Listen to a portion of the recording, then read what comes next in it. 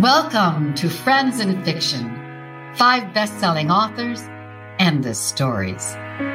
Novelists Mary Kay Andrews, Kristen Harmel, Christy Woodson Harvey, Patty Callahan Henry, and Mary Alice Monroe are 5 longtime friends with more than 80 published books to their credit. In 2020, they created Friends in Fiction to provide author interviews and fascinating insider talk about publishing and writing, and to highlight independent bookstores. These friends discuss the books they've written, the books they're reading now, and the art of storytelling. If you love books and you're curious about the writing world, you're in the right place. Good evening and welcome to Friends in Fiction. Tonight, we are all praying for peace and hope across our great nation. Friends in Fiction is a place of refuge for us, and we hope it is for you too. I'm Mary Alice Monroe, and I'm delighted to be your host tonight. My upcoming novel is The Summer of Lost and Found, coming out May 11th. And I'm Mary Kay Andrews, and my forthcoming novel is The Newcomers, out May 4th. I'm Kristen Harmel, and my next novel is The Forest of Vanishing Stars, out July 6th. I'm Christy Woodson Harvey, and my next book is Under the Southern Sky, releasing April 20th. And last but not least, I am Patty Callahan Henry, and my next novel is Surviving Savannah in exactly 8 weeks. So exciting. And I'm very excited. Well, we've been looking forward to tonight to welcome the award-winning author, William Kent Krueger. But first, a few announcements. Let's begin by announcing our highlighted independent bookstore. We have the bookstore coming up with, it is called the Once Upon a Crime, and it is located in Minnesota. And many of you may not know that William Kent Krueger is also the author of an award-winning mystery series, The Cork O'Connor Mysteries. That's also set in Minnesota. So it's no surprise that his choice of bookstores would be a bookstore that focuses on mystery novels. Once Upon a Crime primarily stocks mystery fiction. And if you love mysteries, they'll work with you to find that book you're searching for. But if you want to order a non-mystery, they can order that too and ship directly to you. And tonight, Once Upon a Crime is offering 10% off of William Kent Krueger's books, including Ordinary Grace and This Tender Land, as well as the recent and upcoming novels of the Fab Five, the 5 of us authors here. And as a bonus, Kent lives near the store. So if you'd like a signed copy, let them know that when you order. The link is on our Facebook page under announcements. And our presenting sponsor tonight for our show is Mama Geraldine's Traditional Southern Snacking. They're offering 20% off of orders with the code FAB5, and that is a deal you are not going to want to miss out on. I did want to mention, I know a couple of you had some problems with the shipping price last week. That has been all fixed, and I think if you paid extra shipping, they have refunded you also. But if you went last week and you thought, oh my goodness, the shipping's really high, go back because you're going to want to have these treats. My personal favorite is the pecan cinnamonis, but the cheese straws are also to die for. Thank you. And now to the person we are all eager to meet.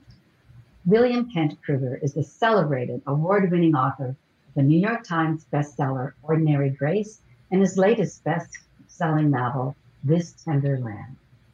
He's also the author of the long-running Cork O'Connor Mystery Series, for which he's won multiple awards, including back-to-back Anthony Awards, the coveted Edgar Award from Mystery Writers of America, and the Goodreads Choice Award for Mystery and Thriller. I love this author's bio, and I took it right from his website. William Kent Krueger briefly attended Stanford University before being kicked out for radical activities. After that, he logged timber. Don't you love that? I used to love him for that alone. After that, he logged timber. He worked construction. He tried his hand at freelance journalism and eventually ended up researching child development at the University of Minnesota. He currently makes his living as a full-time author. He's been married for over 40 years to a wonderful, marvelous woman who was a retired attorney. He makes his home in St. Paul, city he dearly loves. He may claim he doesn't have a degree, yet his novels reflect his scholarship in the classics. Several great novels and motifs are mentioned when discussing this land. Virgil's The Odyssey with the story's epic journey. Charles Dickens and the inequality and abuse of boys in school. John Steinbeck brings to mind the desperate poverty of the Depression era. Mark Twain with Huckleberry Finn and the vagabonds adventure down the Mississippi River. Sinclair Lewis's Elmer Gantry with religious revival. And finally, L. Frank Baum's The Wizard of Oz. And that's pretty heady company. And it explains why this tender land has the feel of a classic. It was, and I'm honest about this, it was my favorite book. So it's for me a really great pleasure to introduce William Kent Krueger. Hello. Thank you so much for having me. We are coming. so happy you're here. Thank you. We are really, truly, we love your book. And I'm sure if everyone out there who hasn't read it yet, is there anyone out there who hasn't? You will too. Well, in the past few weeks, most of us here have finished and handed into our publishers a new novel. And finishing a novel is followed by all of us with this great sigh of relief. So what I'm asking all of you, including you, Kent, can you share what you do after you push send? And is it harder for you to send in the unedited draft to your editor, knowing edits are coming, or in the final past pages, knowing you won't be able to work on it any longer? So, Kent, I know that you confess. I don't know about all of you, but for me, it's a never-ending process. Feels like it. Until I actually have that finished product in my hand, everything is up for grabs. So when I have finished the first draft of the novel, typically I'll try to set it aside for a while so that I can come back to it a bit later with a fresher eye. And then I'll send the manuscript off to my agent for her comments. Goes through revisions. Then I send it to my editor for his comments. It goes through revisions. Then I get the copy edited manuscript back, addressed all of those, and then finally the first pass pages and second pass pages come. I have to be honest with you. By the time I get the second pass pages, I'm pretty tired of it all. Yes, I know the feeling. We know. Yeah. We know. We hear you. But, as soon as I have finished all of that process, I have to move on to the next project. I don't know about you. I feel so at sea if I'm not actually at work on a project. Well, that's interesting. That really is. But you don't give yourself an award like today I'm going to buy myself a new ball cap or something? I have a whole collection of ball caps that have nothing to do with my writing. It's all because underneath there is this really shiny ball tape that monkeys with the camera light. So I always wear a ball cap. Well, you look adorable in it. So. But I usually celebrate by going out and buying a few donuts and chocolate milk, actually. There it is. I love that you're rocking the Ron Howard look. Yes, she's really awesome. The Steven Spielberg look. Yeah. Yes. That's very sexy. We like that. Anybody else want to confess what they do when they push send or which they prefer? Well, I celebrate sending it in finishing it and sending the first draft off. I don't do multiple drafts. I finish the book, then I send it to my agent and my editor simultaneously. And I always celebrate with the same thing, which is Reese cups. Okay. And when I can get my hands on it, Wink grapefruit soda. They don't distribute Wink in Georgia where I live. Oh. They did when I lived in North Carolina. But yeah, Reese cups is how I celebrate. Then I'm like you, Ken. I go right. It's Plus, I think all of us we're on a fast track. We're all on a book a year schedule. So there's really no time to go out and buy ball caps. I'm sorry. That's funny. Donuts, yes. I need a new celebration ritual. I clean my office. I like the Wink way better. Usually by the time those first pass pages are sent in, my office looks like a bomb went off in it because I've ignored everything. So there's this great flurry of I'm going to clean it up.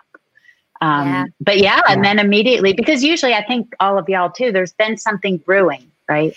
Absolutely. It's been on that back burner and you've been thinking. Yeah. So as soon as they're handed in, and it's never the end when you hand them in, but you know, you want to jump in. Yeah. Yeah. You know, I feel like by the time those the first pass or the final pass pages come to you, months have elapsed from the time you've turned in, you know, your first draft and then your edit. Like time has passed. And if you weren't writing in the meantime, you've now wasted a few months on your next book, sort of, or at least on the next idea. So honestly, by the time I'm doing final pass pages, I feel like, oh no, this is kind of taking me away from the work at hand, like the work I'm really feeling passionate about now. Yeah. Yeah, I feel that exact same way. And I have this thing where before I have a book handed in, I have to be at least like 10,000 words into my next manuscript, or I start getting kind of panicky because I'm like, I'll never have another idea. There'll never be another book.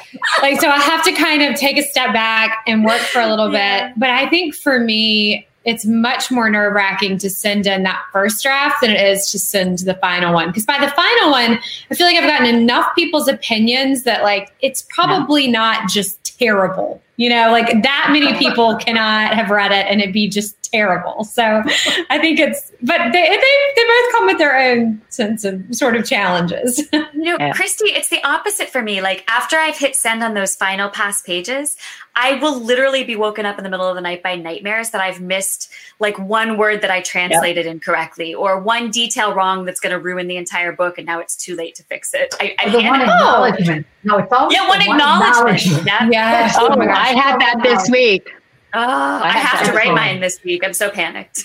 No, and I'll wake up with the cold sweat that like everyone's going to hate it and it's awful. And I mean, I definitely have all of that, but I think the knowing that there's something about knowing that it's just out of your hands to me that's different than knowing all the work that's about to come.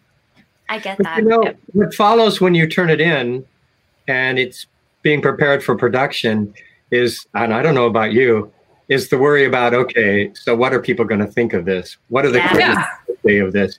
And you know, I have to admit, I'm impressed. 80 books between you. I stand in awe. 22, 24 books, Ken? You've got a lot. I only have 20. I feel like a slacker. Well, only 20. Ken, we wouldn't have invited you if you only had 20. You're out. A mistake's been made. Is there a way to cut this show a tad short? Or oh, well, let's talk about the book, though. That is number 20. What is it? Tenderland is 20. Is it number 20? 21? 20? I think it's 20 even. Wow. Well, or maybe it's 21. I'm not sure. Lucky number 21.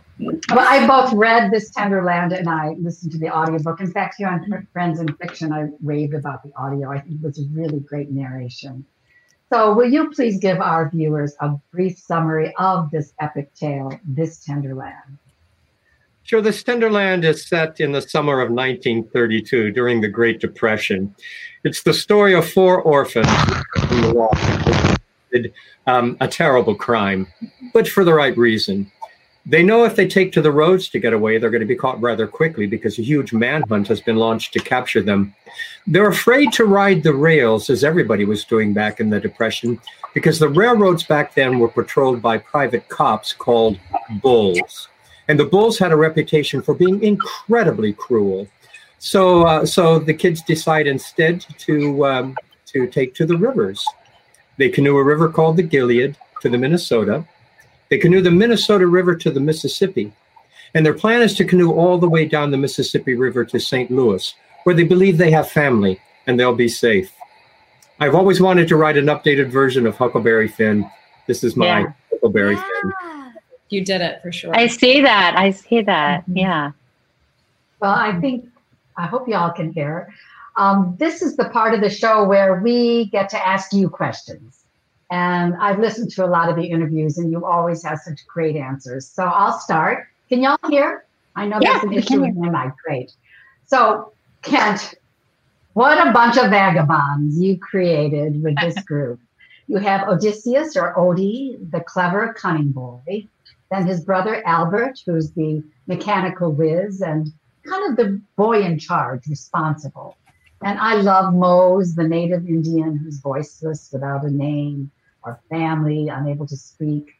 And little Emmy, who everyone loves, and she is a seer. So I'm a big Dickens fan, as everyone knows, and this is like the children in Dickens books. These children endured a really harsh, unspeakable cruelty in this Lincoln Indian training school. And during their journey all along the Gilead, they were treated harshly. There were quite scary moments.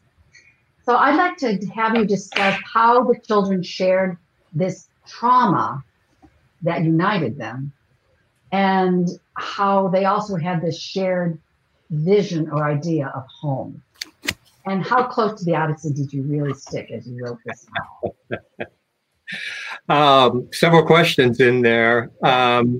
Let's take the Odyssey question first. The Odyssey was where my thinking began. This is a story I've tried to write a couple of times across my career as a writer, and I was never able to sink my teeth into the story. I have to tell you honestly, this is a story I've wanted to write since I was 11 years old.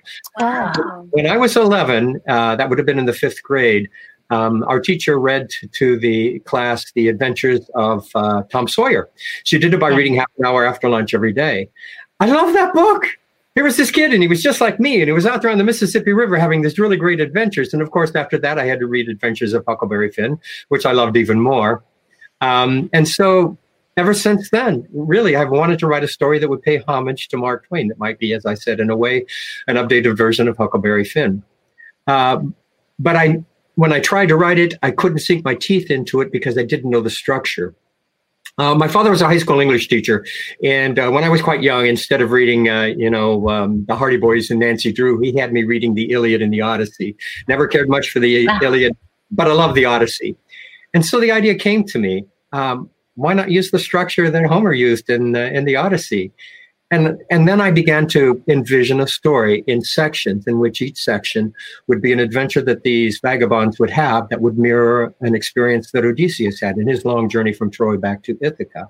And that's really when the story began to come together. Let's see. What else did you ask me?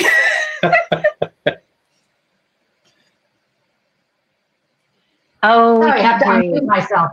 About the shared trauma, and I really think trauma, you studied early children education, and I'm thinking there must be something about trauma. One of the things, right, thank you for asking, because nobody has ever asked me this before, but one of the things that I studied, the lab in which I worked studied it at the University of Minnesota, the Institute of Child Development, was resilience in children.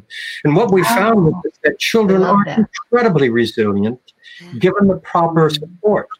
And so what happens across the course of the summer for these 4 vagabonds is they create family. And the family becomes their support. And they love one another and care about one another. And that's what sustains them and gives them the resilience that allows them to deal with all of the harsh circumstances that come their way. Oh, I love that answer. It really it really rings true for me. Thank you. Kent, one of my favorite characters in this tender land was Mose, the mute Indian. And he represented the Native American, the voiceless. Could you tell us more about the real effort of cultural genocide in the United States, the real effect of cultural genocide in the U.S., including the off-reservation boarding schools for Native Americans that inspired the Lincoln School? I think that for me was, as Mary Alice said, a really Dickensian institution. Yeah, very much so. I won't go way back because a lot of this history everybody knows. We really, as a nation of European immigrants, did our best to eradicate all of the indigenous people who were here. As we moved farther and farther west, we pushed them farther and farther west. And if we didn't push them, we did our best to kill them. Really, that's the truth. And when all of that didn't work, in the end, what they did was, because they couldn't do it any other way, in the end they came for the children. And that's what the Native American boarding school system was all about. So the Native American boarding school system began in the late 1880s. It was the brainchild of a guy named Colonel Richard Henry Pratt. And he convinced the federal government to allow him to open a boarding school for Native American boys in Carlisle, Pennsylvania. And the government considered it such a successful endeavor that they began opening up other boarding schools across the country, following the format that Pratt adopted. Pratt's idea was this: kill the Indian, save the man. His belief, I have to believe that he really thought it was a sincere effort to help the Native people. His belief was that the only hope for the Native people was to fully incorporate them into white culture. And that's what the Native American boarding schools were meant to do. In truth, what they turned out being, they were supposed to train Native children to become productive members of our society. In truth, what they turned out to be was free labor for local farmers and other people. The education was poor, the nutrition was poor, the conditions were horrible, and the punishments for speaking their language or practicing their religion were horrific. And that lasted for almost 100 years, the boarding school system.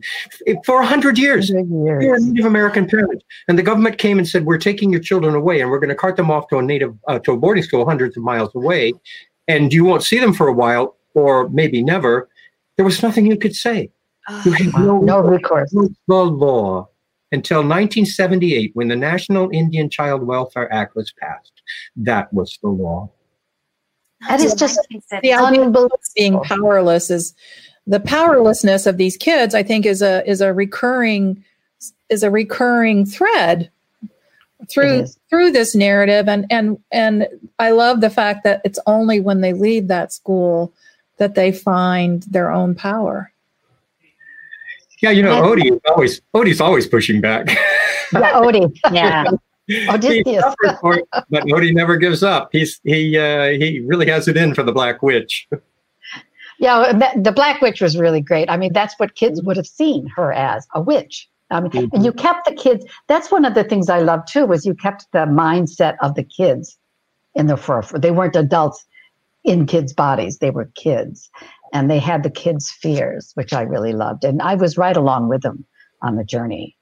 Good. Oh, good. I think that when I first was reading about the Lincoln School, I was hoping you had made that up about our history. And I went and looked it up and realized that you hadn't. So another one of the themes that runs through the book are rivers. The river is a really deep metaphor in this novel. I have poems about them and photos of them all over my office. I'm obsessed with rivers. And this line in your book speaks so much to me. You say, there is a river that runs through time and the universe, vast and inexplicable, a flow of spirit that is the heart of all existence. So I want to know about your history with rivers and why you chose this river, and if you knew it would be a metaphor for the whole story.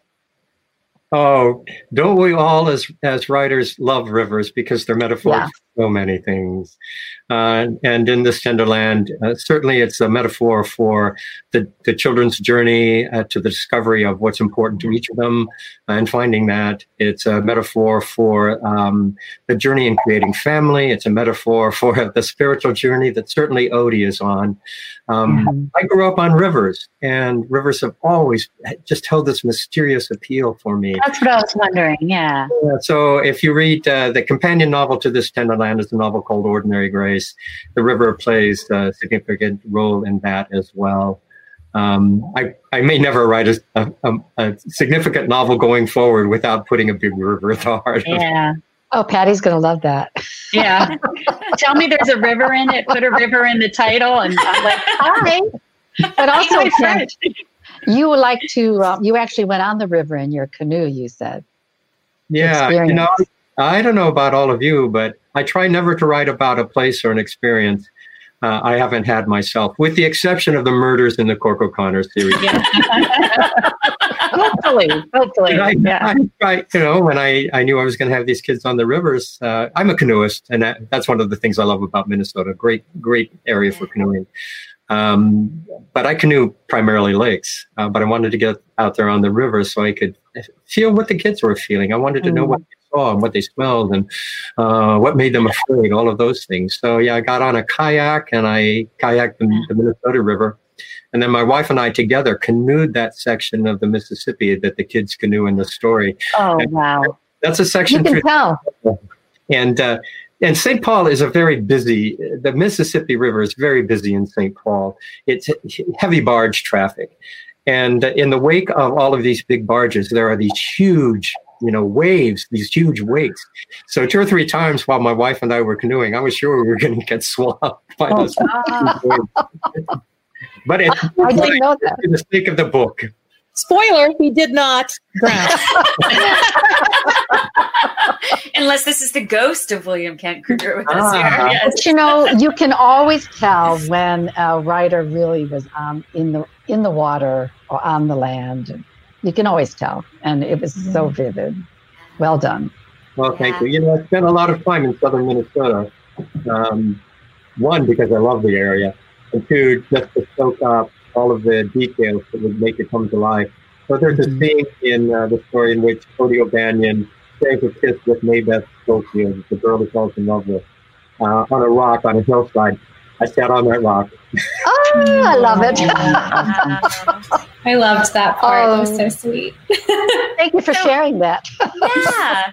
So, Kent, you mentioned just a moment ago the series of mystery novels you wrote before you decided to write your first, or was it your first standalone novel, Ordinary Grace? Was that your first standalone, or had you written others before that? My 4th published novel was what in the business we call a standalone thriller. It was a political. Oh, okay. Nothing like Ordinary Grace or This Genderland. Yeah. So what made you switch genres? What brought you from the decision to shift from a very successful award-winning mystery series to writing a literary masterpiece, basically? How did your publisher respond? And what was sort of the reaction internally, and what was the thought process? When I proposed the idea for Ordinary Grace to my publisher, they didn't want it. They called me out to New York City in kind of a panic and set me down and said, "Kent, we really want Cork O'Connor novels from you." So I knew it was going to be a risky proposition. I wrote that manuscript not under contract because it was a story that spoke to me in such a compelling way that I knew I had to write it. So across the course of the next 3 years, every minute that wasn't devoted to a contractual obligation in my Cork O'Connor series, I spent composing the manuscript for Ordinary Grace. Now, even though they didn't want it, I went ahead and sent it to my editor, Clemeny Schuster, when it was finished. She loved it. She published it. They did. And Ordinary Grace has just had this really remarkable reception from critics and readers alike. It won tons of awards when it came out. It's been translated into more than 2,000 foreign languages. So far, it sold nearly 1 million copies. So what it did was open the door for me to do other things besides mysteries. Good for you. Yeah. That's remarkable to have kind of followed your heart into the kind of book you want to write. That's it's an incredible way to kind of guide the ship of your own career. And can you just tell briefly also that was the success of Ordinary Grace, and then you were going to write a follow-up to it? Yeah. That's a good story. Can you share that with us? Sure. So when my publisher saw how well Ordinary Grace was doing, boy, did they want another book just like it. They tell us what not to do until we do it right. Yeah, exactly. That's so true. So I signed a contract for a companion novel. They paid me a shitload of money. And I spent the next 2 years writing what I thought would be the companion novel. That manuscript was contractually due to my publisher 5 years ago. 2 months before that contractual deadline, I set up a meeting in Chicago to talk to my agent about revisions to the piece because there were problems with it. I knew she knew it. 2 days before we got together, I sent her a note saying, when we meet, I don't want to talk about how we revised this piece. I want to talk about how we keep it from being published. Because it wasn't the story I thought it would be. I didn't know how to make it that story. Wow. Isn't that amazing? I tell you, my publisher turned out to be really understanding. They said, fine, you don't have to give us this manuscript. but you still owe us a companion novel. So here's the deal. Here's what was going on. And maybe you've experienced this too. The expectations for that follow-up novel were enormous. Yes. And the whole time I was trying to write the story, I just felt crushed by the weight of all those expectations. And really what I was doing when I was writing it was trying to meet everybody else's expectations instead of writing the story that spoke to me from my heart. But as soon as all that weight got lifted off my shoulders and I felt free again, I saw so clearly the story I should have been writing, that story that spoke to me since I was 11 years old. Wow. That's what I wanted you to tell. I love that story. It's so inspirational. It's so clearly to all authors, I think. You know, it's a story I like telling younger writers because, you know, there's so many voices out there telling you what you ought to be writing, what's going to sell, what's hot, all of that stuff. Yes. And I tell younger writers, the only voice you should be listening to is the one that speaks to you from your heart. Yeah. Well, and that's a really perfect segue into my question, Kent. So thank you for that. But spiritualism is such another really important player in this novel. The nature of God, as well as the character's relationship with God, has big consequences. For example, Odie's tornado God, Sister Eve's forgiving God. And then there were the seers, which was one of the most fascinating parts of this book to me. Sister Eve could touch a hand and know the person's history and their greatest fear. Young Emmy Spitz could deliver her a vision of the future and possibly a means to alter the future. Can you discuss the roles of God and seers on this epic journey? And you also revealed that your own mother was a seer. Can you tell us about her? Sure. You know, I have when I created Emmy as a seer, I knew there were going to be certain readers who would go, "Oh, give me a break," because they didn't grow up the way I grew up. Yeah, I grew up in a house where my mother was a seer. It was not uncommon when I was a kid for the telephone to ring, and she would say, "There's trouble with Aunt Joanne." And sure enough, there was trouble with Joanne. And she would toss and turn in bed for several nights, and she would say, "Something's going to happen, and it's not going to be good." And something would happen, and it wasn't good. So it wasn't difficult for me. I have to tell you a little bit about Emmy. Emmy came late to my thinking as a vagabond. I had initially created her simply to be a daughter for Cora Frost, because I thought Cora Frost was a woman who would have a daughter like Emmy. But the more I wrote scenes with her in it, the more I fell in love with her. And when it came time for the vagabonds to leave the school, I thought, "Oh crap, they're going to leave her in a orphanage. You can't do that." So I had to give her a part to play, and I decided I was going to make her a seer. Again, part of the reason for that is that when I was a kid, among the many things that my father had me read were all the epic journeys, heroes and heroines.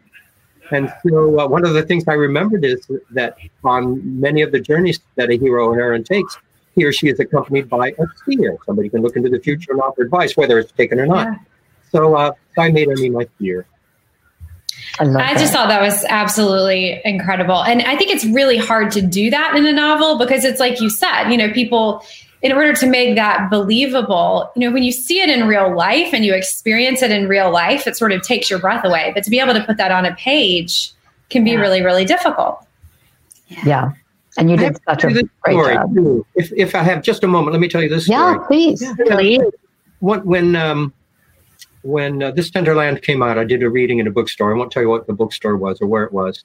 But the bookseller at the end, when everybody had cleared out, she called me over into an isolated aisle, just her and me.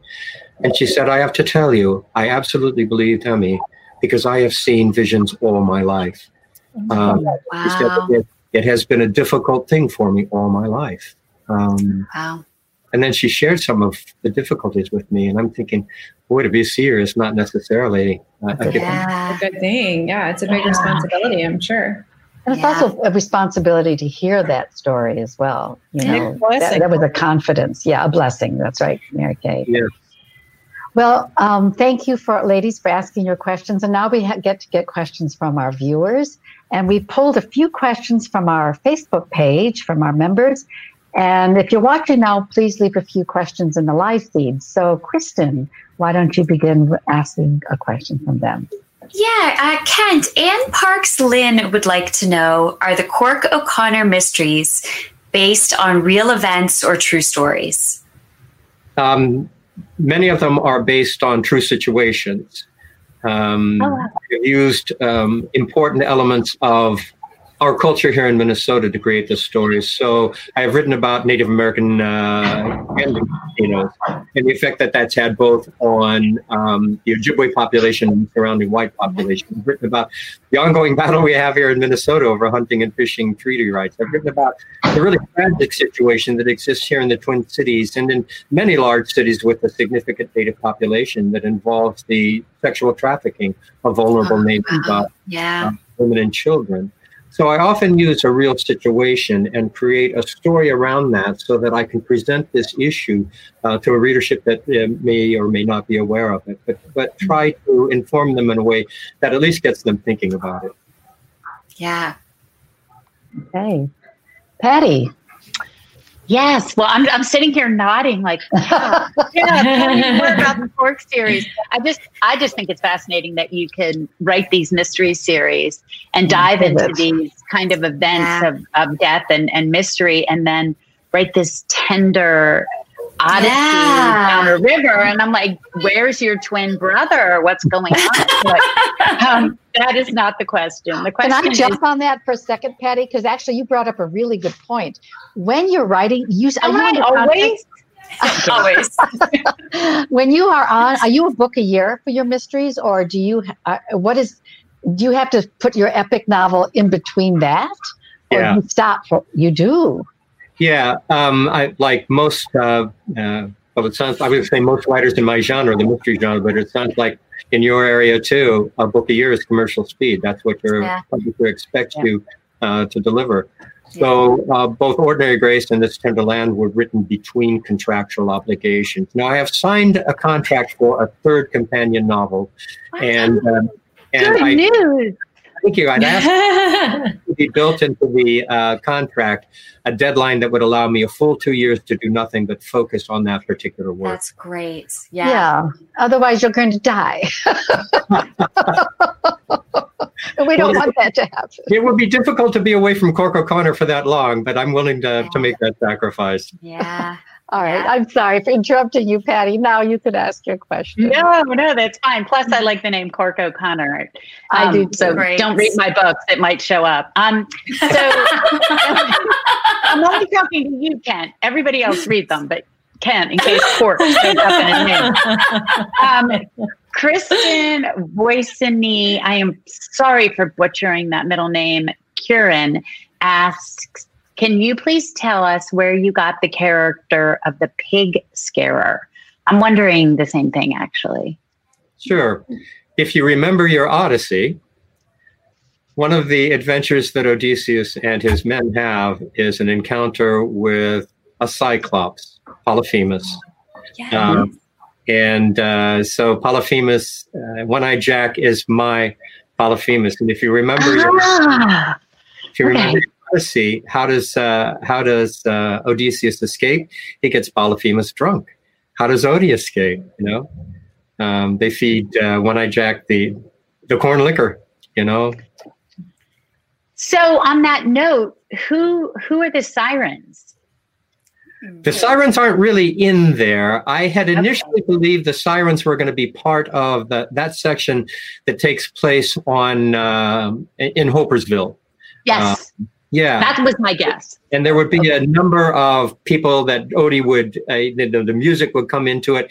Instead, I decided to focus in that section on, if you remember your Odyssey, at one point on his journey, Odysseus meets a sorceress named Calypso. And he falls in love with Calypso, and Calypso falls in love with him. And Calypso nearly seduces Odysseus away from his journey home, as Maybeth Schofield nearly does. Yeah. Right. That was a close call. Yeah. Right. I hated that you assume all of us have read our Odyssey. Some of us, a while. It's been a while. Names I will not mention, were reading Victoria Holt novels instead of the Odyssey. Perfectly fine. It served you well. No. When I set out to structure it as the Odyssey, I knew it was probably going to go over the head of most readers. Because you're right. How many people remember, if they ever in fact read the Odyssey? You remember the Odyssey. Obviously, for it us, was important to me. 4 out of 5 of us read it, and then there's. and look what a failure you've been as a result, Mary Kay. I mean, it's doomed your writing life. It really has. Late, Mary Kay. Thank you. I'll get all in the gutter, the dustbins of history. I'm sorry. It's the old hero's journey. All right, let's move on to the live viewership. I think Mary Kay, you have. Yeah. And Christy. Wait, Chris, is it whose turn is it? I'm losing track. Either whoever wants to grab. Do you want me to go? Okay. Christy, why don't you? Barbara Bird says a common theme of the ordinary grace and this tender land is redemption and forgiveness, and how nature plays a role in this. Can you elaborate on this theme? Well, it's interesting that that the comment is that nature plays a role in this, because I'm just as the comment comes in going, well, you're right. It does, doesn't it? Yeah. The tornado. Yeah. I just have to tell you that one of the ways in which I have been able to survive the coronavirus is by being outside as much as I can. In the days when it was nice enough here in St. Paul to bike, I was out on my bike every day. Now I'm out on my cross-country skis as much as I can, or out hiking or walking, because there's something about nature that is solace for the soul. You know, it is so comforting to be out there in nature. And so as the kids are going through their epic journey, there are so many moments when Odie notices the beauty of the natural world around him, and it gives him hope. I'm thinking, for example, about the moment that he shares with Emmy when they see the field of fireflies. I was thinking that same thing. Yeah. That was such a memorable snapshot. Well, I have to tell you, Mary Kay, I was taking it from real life.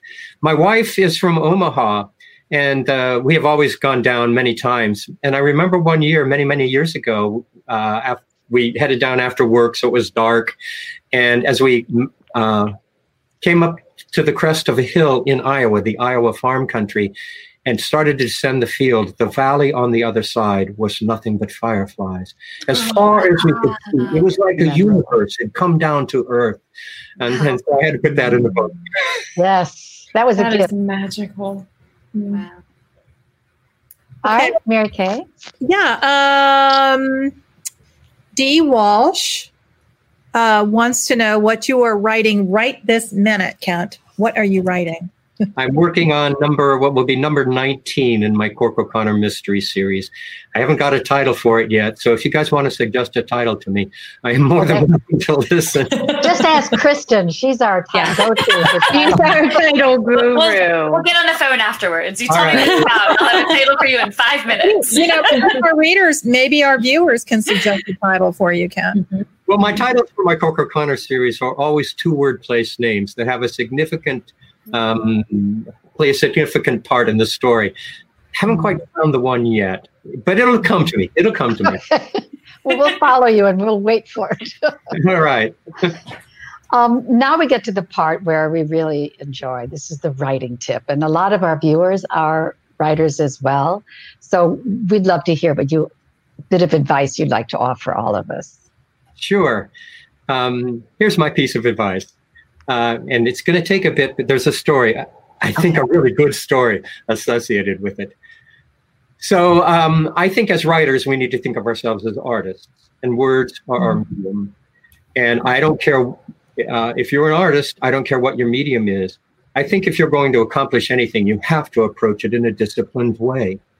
So I'm a very disciplined writer for many, many, many decades now. My alarm clock has gone off at 5:45 every morning, 7 days a week. I've gotten myself up and dressed. And before the coronavirus, I would go to a coffee shop where I would spend the first hours of the day writing. Now, when I began that process, there was a very practical reason for it. My wife had just entered law school, and I became the sole support of the family. I was the guy who had to keep a roof over her head and food on the table, but I wanted desperately to develop as a writer. So I had to come up with a way to meet my responsibilities as a family man and also write. We were living at that point just a couple of blocks from an iconic cafe in St. Paul, the St. Clair Broiler, that opened its doors at 6 o'clock every morning, 7 days a week. So I pitched this idea to my wife. I said, honey, if you're willing to get the kids up and dressed and fed and off to school first thing so that I can go write, I swear to you, when I come home from work at the end of the day, I will be the best husband, the best father you can possibly imagine. She bought it. So there I was. She bought it. So there I was at the boiler at 6 o'clock every morning with my pen and my notebook in hand, because this was long before we even imagined laptop computers. They would seat me in booth number 4, always booth number 4. They saved it for me. There's your book title. What was that? There's your book title. Booth number 4. A different book. I would open my notebook and pick up my pen, and I would from 6:15 until 7 o'clock I would write. From 6 until 7:15 I would write. Close my notebook, pay for the coffee, go out front where at 7:20 a bus picked me up and took me to the university where I was working. Day in and day out I did that, which helped me establish the discipline that I think is so necessary to being a writer. But you know, when I looked back finally on all of those years, I realized that it had done something even more important for me. What I realized when I looked back was that if I wrote first thing in the morning, I was feeding something in me that needed to be fed. Wow. And gave me the energy to go out into the world and give whatever I had to give to it to keep a roof over my head and food on the table, because I'd taken care of this very elemental part of my being. What I realized is writing had become the way I center myself in every day and create the energy to go out and meet the world. And that's still one of the greatest blessings that I take away from my writing. So to any writers out there, my best piece of advice is bend to the work every single day. Every day. You know, we all discovered that. The 5 of us discovered that during the pandemic and lockdown. We started doing these 7 a.m. writing sprints, Kent. And I was never very disciplined about my writing times. I was all over the map. And honestly, I think that discovery came really late in my career, but it is, I think, so helpful. It changes. It helps you stay connected to the energy of the piece. Yeah. Yeah, absolutely. Well, and the mornings are much quieter unless you have a 2-year-old running around. And they're the time where or a 4-year-old or a 22-year-old. But I think it'd be pretty quiet with a 22-year-old. He's still asleep, right? He gets up in about a half an hour. But there's this sense in the mornings of this in-between time that really allows, I think, to dive into the piece in a different way. So I love that writing tip. It's like stolen moments that you can dedicate to art. I have to admit, I borrowed it from Ernest Hemingway, who was one of my very early influences. Hemingway was that he loved nothing better than to rise at first light and spend 2 hours writing. He thought it was the most creative time of the day. And at least for me, I have to say I agree. Yeah. So, Kent, our readers are love to ask what our guest authors are reading. So, do you have a book that you can share that you'd love to recommend with everybody? You know what I'm reading these days, and I'm guessing you're in the same boat, almost entirely are ARCs or bound galleries with other writers' works that I have been asked to read with an eye to offering a dust jacket quote, a blurb. So if I told you about what I was reading now, you months and months, or who knows, before you see it. But I will tell you the novel that I last read that really knocked my socks off was a novel by Lisa Wingate called Before We Were Yours. Yeah. Which for me was kind of a kindred story because like this tender land is set during the Great Depression and it's about the resilience of children struggling against enormous. Yeah, she's a friend of ours here on the show, so that's good to hear that you like that. Yeah, it's such a good book. We have a few announcements, so everyone out there, make sure to stay with us. You will not want to miss our one final question for William Kent Krueger. But before we dive into those quickly, I just want to tell you the book I just finished. It's Christie's Under the Southern Sky. Which was so good. Oh my gosh. It's by Christy Woodson Harvey. It comes out in April. I said it in the newsletter this week. I've always loved Christy as a writer, but this is Christy at the top of her game. This is a step up. It's beautiful. It's I cried buckets. It's just so good. But we'll be talking plenty more about it. But I couldn't let tonight pass without mentioning that. Thanks, wonderful. I'm going to cry a little. I'm sorry. I don't have invitations left to loan you. Sorry. I hope you all can hear me. I'm sorry I disappeared. I lost power in the house. Oh, no. Ken, do you have any recommendations of what are you reading lately? Oh, we have done that.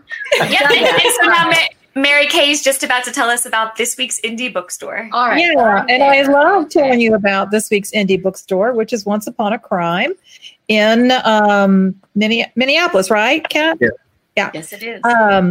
And that they are offering 10% off of all of Kent's novels and the recent titles of the rest of us, the F&F hosts.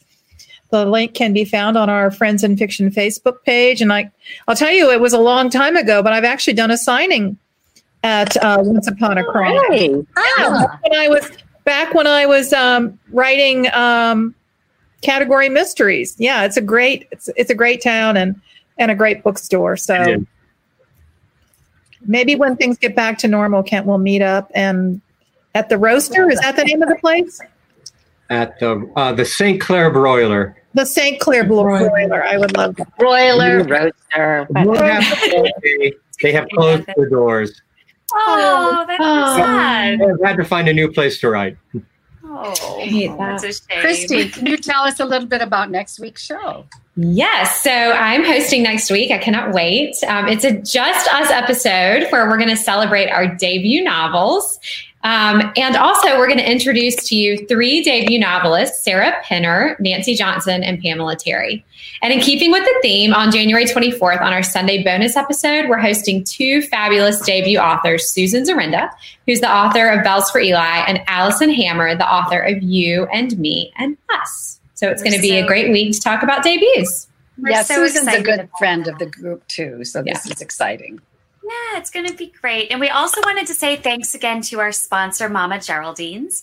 So remember to use the code FAB5 at mamageraldines.com to get 20% off all online orders. And as Christy said, the shipping issue from last week is all resolved. The shipping is a great rate. So go and get your cheese straws. They are delicious. Head on over, stock up. And as they say, snack on, y'all. And I'm a northern transplant. Y'all does not come naturally to me. Thank you. On, y'all. Snack on, y'all. I got it. Well, Kent, now we get to ask you the final question. And in your bio, it reveals you had an eclectic approach to learning, lifelong learning, which I love. So I'm especially curious tonight to hear your answer to a question that we ask most of our guests. What were your family's values around reading and writing growing up? And how do you think that shaped you as the writer you are today? Great question. But before I answer it, I want to say this. I just want to thank you for all of the good work that you're doing for the writing community. All of us write. Thank you for that. And thank you for all the help you're giving to the independent booksellers these days. Because as much as we all want them to still be there when we come out of this pandemic. So thank you for that. So if you were to ask me, Mary Alice, why I am a writer, I would say it's because of my parents. What a tribute. I'd be a Freudian analyst dream, though, because I blame everything on my parents. When I was a kid, I had parents who, I hope like your parents, read to you. As a child, I never went to bed at night. I never went down for a nap without a story being read to me. So I grew up thinking of the world in terms of stories. And for whatever reason, I always wanted to be one of the storytellers. That's awesome. I love that. That's beautiful. And your father, you said, was an English teacher? Indeed, he was. Well, that explains a lot. Going into the classics. Well, thank you. Well, thank you. It was such a treat. I knew you were going to be genuine and beguiling, and indeed you were. And we all had such a wonderful time. Thank you for being our guest tonight, Kent. Thank you so much. Thank you. Let's do it again soon. Yeah. Yes, let's do. In real face to face. Yes, exactly. Yes. And bring Cork O'Connor. Yes, we'll have to have. Oh, they took. Oh no, he disappeared. So quickly. Let's just say I highly recommend y'all to read This Tender Land. And if you want to get a signed copy or personalized, contact Once Upon a Crime. And if you enjoyed our program, please join Friends in Fiction on our Facebook page or our website, and give our podcasts a listen, now with original new interviews. And don't forget, we're on Instagram too. Thanks so much for joining us, everybody. See you next week. Till then, happy reading. Happy reading, Everybody. Thank you for tuning in. Join us every week on Facebook or YouTube, where our live show airs every Wednesday night at 7 p.m. Eastern Time. And please, subscribe to our podcast and follow us on Instagram. We're so glad you're here. Good night.